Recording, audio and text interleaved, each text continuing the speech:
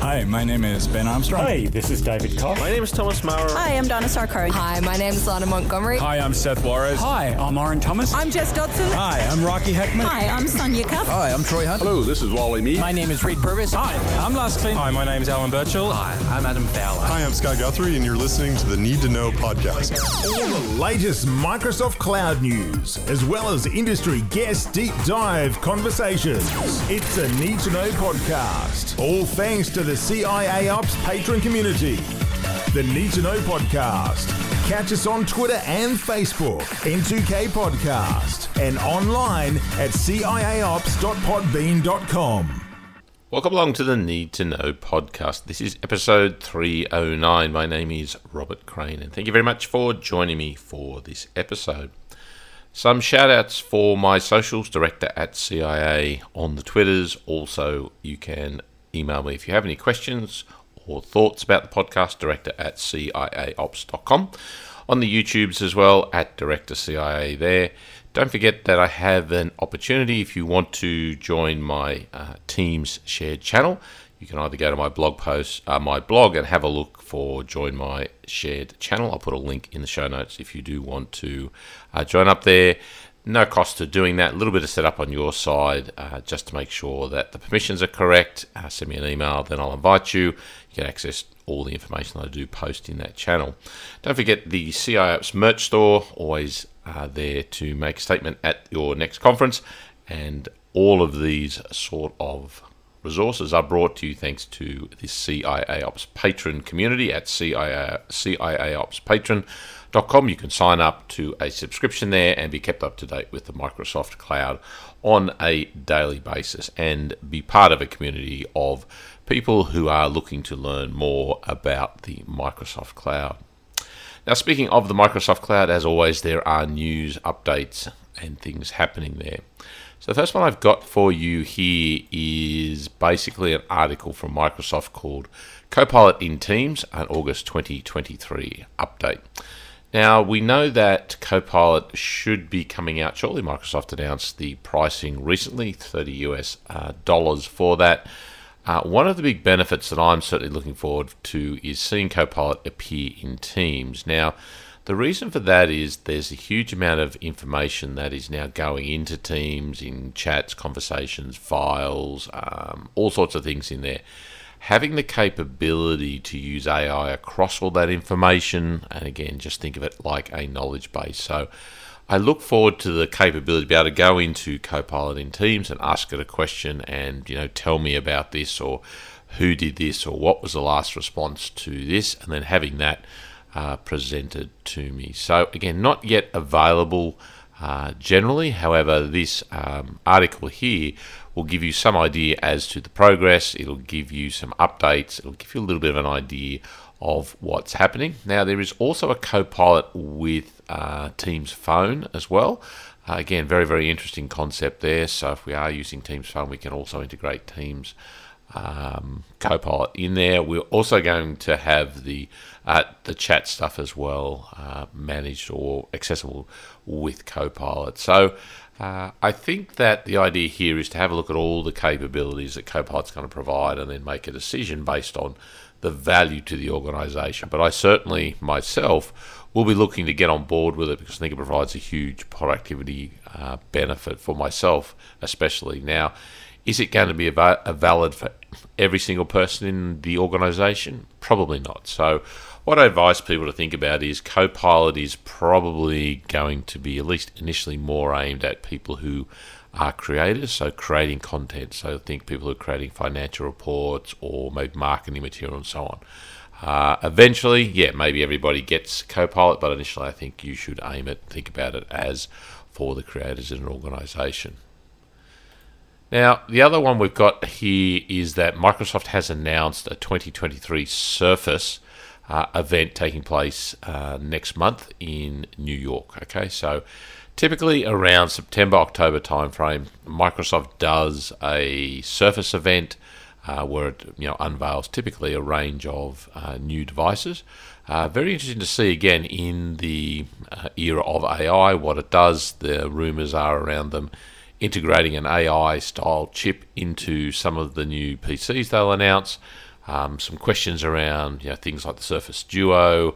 Will we see a version 3 potentially? Again, all obviously the new form factors for the Microsoft Surface devices. So again, that's scheduled to take place on September 21 in New York. There'll be lots of information floating around on that when all the devices and anything else is announced around that event.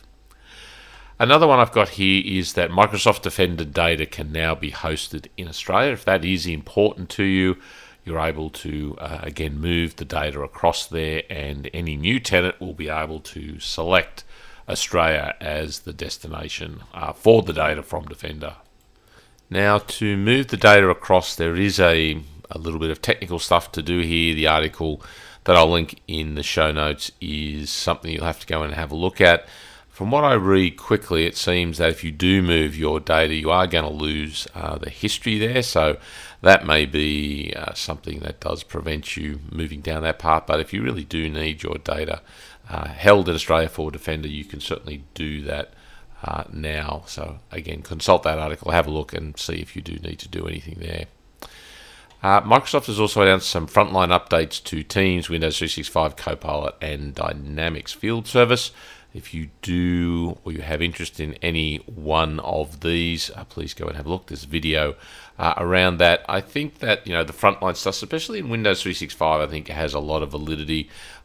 It does make the use of the product, I suppose, much more viable for many customers. The ability to share licenses across multiple users with Windows 365, I think, is a very good idea. There are obviously some caveats around it and some limitations, but of course, go in there, read the article, have a look at it. If those are relevant to you, then you can take advantage of them. Another one here is remote help for Android is coming soon to public preview. So remote help typically has been tied to Intune. We've seen that remote help for Windows, at least a basic version, certainly is available now as an add-on. It will be part of the Intune suite. So the understanding is that eventually that remote help will be available for iOS, Android, Mac, PC, Linux, and basically everything down the track. So my advice to you would be is to have a look at this article.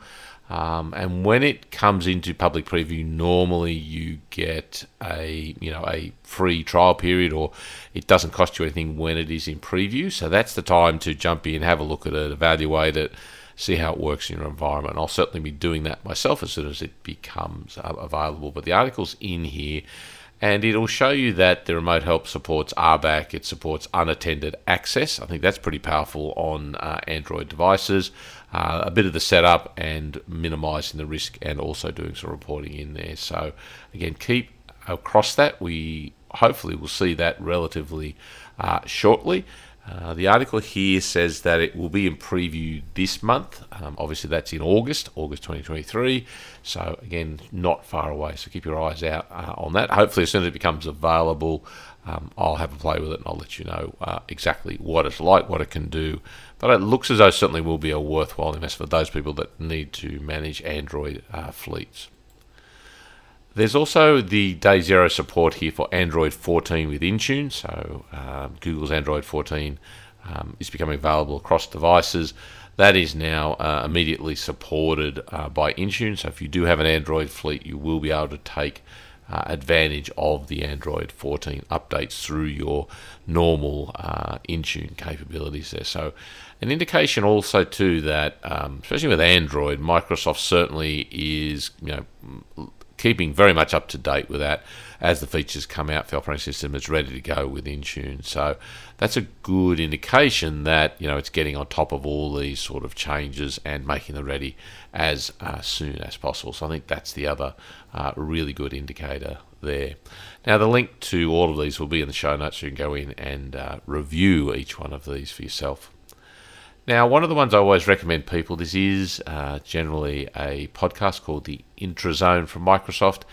The good thing is they release a companion blog post called the SharePoint Roadmap Pit Stop. There's one here for July, so go in, have a look at that. There's a couple of new updates. There's a new site creation experience. There's also something called Viva Pulse. There's also some updates with Viva Connections, so all of that is available as well.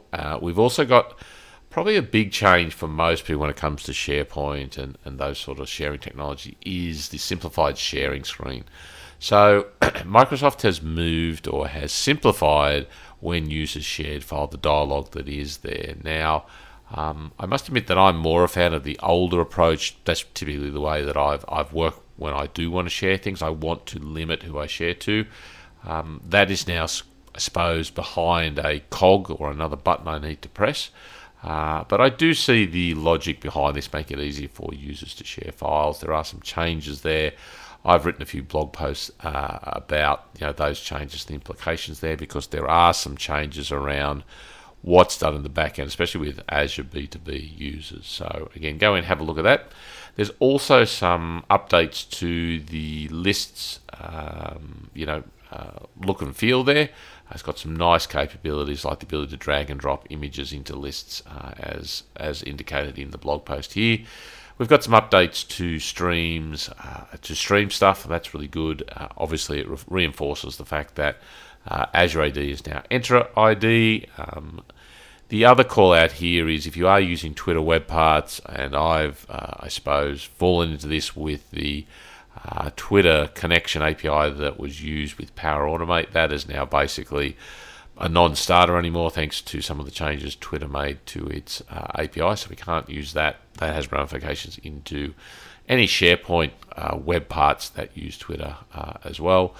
And again, the article also has a quick summary of updates from Inspire, so backup and archive, Bing Chat, business chat, Copilot pricing, AI, and so on. So yeah, this is a good summary article of everything that's been going on in the SharePoint, OneDrive, Teams to an extent space over the past month. So you can listen to the podcast, but always like to read the blog post article and click on the link so I can go in and actually examine it in more detail. Microsoft has also got a post here about viewing and editing shape data in Visio for the web. So Visio for the web's a bit of a service that a lot of people have overlooked or probably don't realize they have it available to them. So the idea here is that you can go in and edit these parts in the web. If you don't have a Visio license, there obviously are some limitations, but from what I understand is at a minimum you can certainly view Visio diagrams directly in the web without needing a license. So that gives you that capability. So this is one of these examples of where perhaps you only need a single license for the person who is creating the Visio diagrams, and then they can share that back into Teams and SharePoint, and others can take advantage of it and using the inbuilt viewer for Visio. So again, don't overlook that fact. If you haven't seen it, go in, have a play with it, have a look at it if you are keen on using Visio in your environment. Now, conditional access for protected actions is also now generally available. Article in here. The idea here is that it can go in and basically add additional capability to our conditional access. So, as I've talked to many people about conditional access, I think this is probably the most important security service in the Microsoft stack after something like MFA. So this comes with conditional access comes with Entra ID P1 or with obviously Microsoft 365 Business Premium. I suppose the simplest way to think about this is an advanced firewall for the cloud that's going to allow you to do geo blocking and all this. It's also going to allow the integration of FIDO keys, phishing resistant MFA. There's a whole range of capabilities. So really, if you're looking to step up security, from the next level beyond MFA, I'd certainly be looking at conditional access, going deep on that. And good thing is Microsoft have added a number of templates for you as well. There's a number of stock standard templates you can pick to at least get started, then you go in and customize it for yourself. So we're seeing more and more integrations with conditional access. Another important thing to remember is things like Intune and its ability to report on whether a device is compliant or not can be integrated into conditional access. So you can prevent devices that aren't compliant from connecting to corporate data with conditional access. You can also integrate it with Defender for Cloud apps, DLP, all that sort of stuff. So again, really, really powerful product. And again, this article indicates that they're adding more and more features over time. Now, the last link that I'll put in the show notes is a video here around Intro to AI for SMBs. Now, I think what we see out there in the market generally, and especially more so in SMB, is confusion around, what is AI? There's a lot of talk about it. It's going to replace my job, or it's going to, create greater competition for me. Unfortunately, what we see in today's environment is a lot around the hype cycle to obviously get clicks and to get people looking at stuff. I think that it's important to firstly note that yes, AI will be a benefit for every business. Every business should be paying attention and really needs to spend some time investigating it and using it for themselves. So obviously ChatGPT is the easy way to get started today. Have a look, understand what it is. But we've got Copilot coming for Microsoft 365 shortly, and also things like Copilot for Security, which I think will be enormous. So this article gives a nice summary, helps people understand what's going on, and it can certainly be used to benefit a business. Is it the be-all and end-all at this point in time? Probably not, but it's the starting point. So if we look back in previous technology waves, things like the move to the internet, or the move to the cloud, the move to integrated servers, they've taken a while, obviously, to spin up. They've been very, very important, but on day one, it is never never delivers what it promises, but you certainly need to hang in there. So I think that video is a really good starting point to get some basic overview for anybody of the AI benefits and what it means inside SMB. So all the links to these will be in the show notes, so you can go off and have a look, review those, and again, would love to hear any thoughts, comments that you have on those by just reaching out to me on the socials, or again, sending me an email director@ciaops.com. If you find an interesting article, likewise, or something that you think will be worthwhile mentioning to others here, please again just send that to me via the different mechanisms that are available. So what I wanted to talk about in the editorial here is around incident response. Now, the reason that I want to focus on this is what I find is that when I speak to a lot of IT professionals, they are obviously very concerned about security and wanting to implement security for their customers. But a large component that I think they're missing is what to do when an incident occurs. So this concept of assumed breach. So a lot of them are very focused on the defensive side of the game. I have to put a firewall in, I have to put up conditional access, I have to do MFA, complex passwords. That's all largely a defensive approach, and you need that. There's no question. However, the reality is that if you don't know what a breach is, and you don't know or test your processes when a breach or an incident occurs, it's going to make it very, very stressful, and there's a lot of mistakes and there's a lot of wasted time that could be avoided if you do practice what would happen in the event of a breach. And this is the concept of an incident response. So what you want to do is you want to basically have a checklist of items to go through. So, okay, well, this has happened, this is what I need to do, and the benefit is with doing something like a checklist is, one, it allows you to follow through and know what to do step by step when an incident does occur, so you're not panicking, you're not missing items and sequences.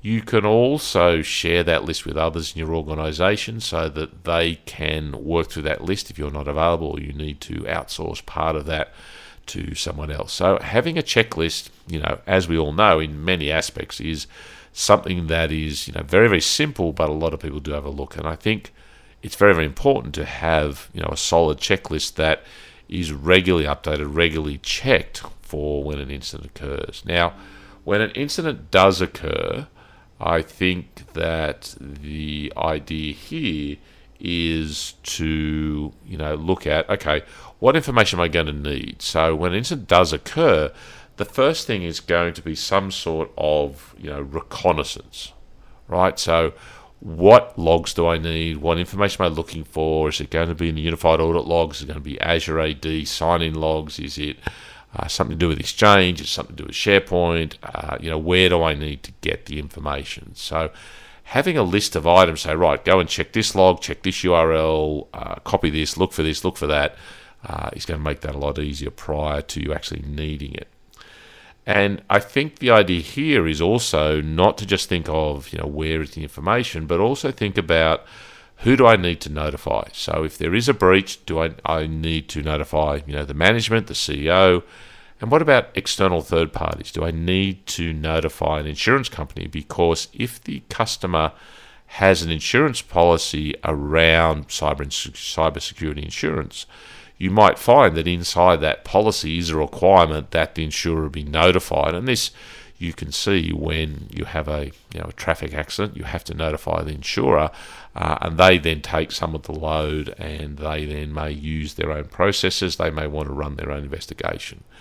If they aren't notified duly, then there may be the case that insurance is not valid. So having all that worked out beforehand, having the phone numbers, the email addresses, the parties, the interested parties that need to be notified is super important as well. So having that prior, putting it in this incident response, I think is really, really important. Also, when we're talking about the logs, it's an important thing to consider, okay, how long are the details in the logs maintained for? So if you have a basic version of Microsoft 365, those logs may only be retained in the system for 7 days.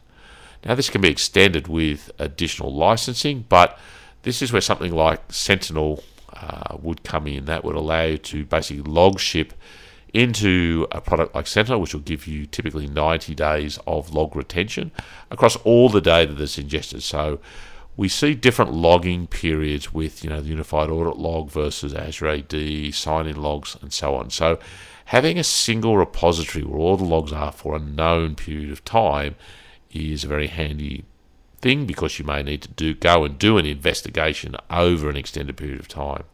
The other thing with Sentinel is you can extend beyond the included 90 days to whatever period of time, 180, 365 days, if you wish, quite easily and quite cheaply using that. So again, the idea here is to think about all those logs, where are they? But putting them or shipping them into one location is going to save time, effort, and make it much easier to focus on the information. Remember that part of this is that the information that you capture is going to be, well, what do we need? Who needs to see it? What are we actually going in here and looking for? So it's very easy to end up going down a rabbit hole on a false lead when you do incident response. So you think, maybe this looks suspect, and then unfortunately you tend to then reinforce the positive, and you then follow a false lead, and you've wasted that time. So I think an incident response process is also going to have the capability for you to basically have circuit breakers in there. So an example would be, you would say, okay, after 2 hours or every 2 hours upon investigation, we need to step back and we need to involve, another party and give them a summary. Now, whether that's the customer, whether that's management, whether that's other technical people, I think that's a good idea, because it's always very handy to get external eyes on the decisions, on the thought process, and they may be able to point out something that hasn't been considered or question why this approach was taken. Rolling that into an incident response where this is done on a regular basis as part of a process makes that much easier. So we set the clock, 2 hours in, we need to update the customer, and we also need to give management of the people investigating the incident a summary of what's going on, and then they can make their comments and determine whether to continue with the investigation. Now, the incident response, generally you're going to be creating that prior to the event, and hopefully you never have an incident that requires this, but I would suggest, like any fire drill, so if you are in any large building these days that have multiple people, you will need to go through some sort of fire drill. There'll be a regular fire drill to ensure that if there is an emergency, people know where to go, the people with responsibility know what they need to do, where the equipment is, what the process is. I think exactly the same thinking should apply here when it comes to a cybersecurity incident. You need to test this process, you need to simulate this, you need to say, right, let's imagine today that this has happened, let's put into action the process that we've developed, let's work all the way through it, and we don't have to do it, under duress because we're just going through a testing process. We can then take our time and look at it and evaluate it and improve it. Okay, well, we should have done that, and maybe that's a better option, and we should do this before that, and do we miss something here? So a process is only as good as the last time it was run through. So my advice would be is to think about, like a normal, real-world fire drill, we need to look at doing our incident responses on a regular period, or at least reviewing them on a regular basis to see whether there is any way that we can improve these. Now, once you have a process, a checklist, the other big benefit you've got is that then lends itself to automation. So when you look at your checklist that you've created manually, you can go in and step back and say, you know what, we could automate these 3 steps with a script. So it goes out and grabs the information from the logs and then dumps that to something like a CSV file. We can then use that offline. We've got that information separated. We can do better analysis, better searching, better filtering on that sort of data once it's in that format. So that's the other benefit of creating this process. You can then look at it and say, you know what, we can automate this. We can also then determine who's responsible for what, allocate that, and put that into our process for follow-ups and, determine the best way to communicate information from various sources where it will provide the biggest benefit for people. So we won't really get a feel for that until we create an incident response plan, and secondly, we need to practice our incident response plan on a regular basis as well. Like any emergency plan, we need to go in there and practice it. Now, the good thing in the Microsoft 365 space is a lot of that information, the location of logs and the services, will be in a consistent location, will be in the same location for each tenant. So a big advantage here of creating a Microsoft 365 incident response plan is a lot of that will apply to every tenant that you may look after or may be involved with. So that's going to make it much easier. As I mentioned, I think the important thing here is to point out is that what I've seen out there in the field, there aren't many people who are responsible for Microsoft 365 environments that actually do have an incident response plan. So when an incident does happen, then, it becomes panicky, mistakes are made, things are overlooked, time is not well allocated. So in essence, the idea here is to take the Noah principle about let's prepare before it actually starts raining. Let's build the ark before it starts raining. And that's really the message here, is that if you are responsible for a tenant, if you are responsible for security for that tenant, it's great that you're locking it down, securing it, defending it, but you should also, best practice would indicate you need to assume breach. Right, so yes, you've done your best job, but if something does happen, what's going to be the response? Because that really is going to determine the outcome for you. You've done all the defense beforehand, that's great, but if those are circumvented and the attack can get in and then run amok and can't be dealt with in an appropriate period, that's really going to cause the most damage here. So the idea is to avoid that, is to develop an incident response plan. What do I need to do? What do I need to see? Where do I need to go? What information do I have? Who do I have to tell? Put that into a checklist, run through that on a regular basis, and then look at automating that response as much as you can to make your life much easier. And I think that's quite straightforward and easy to do.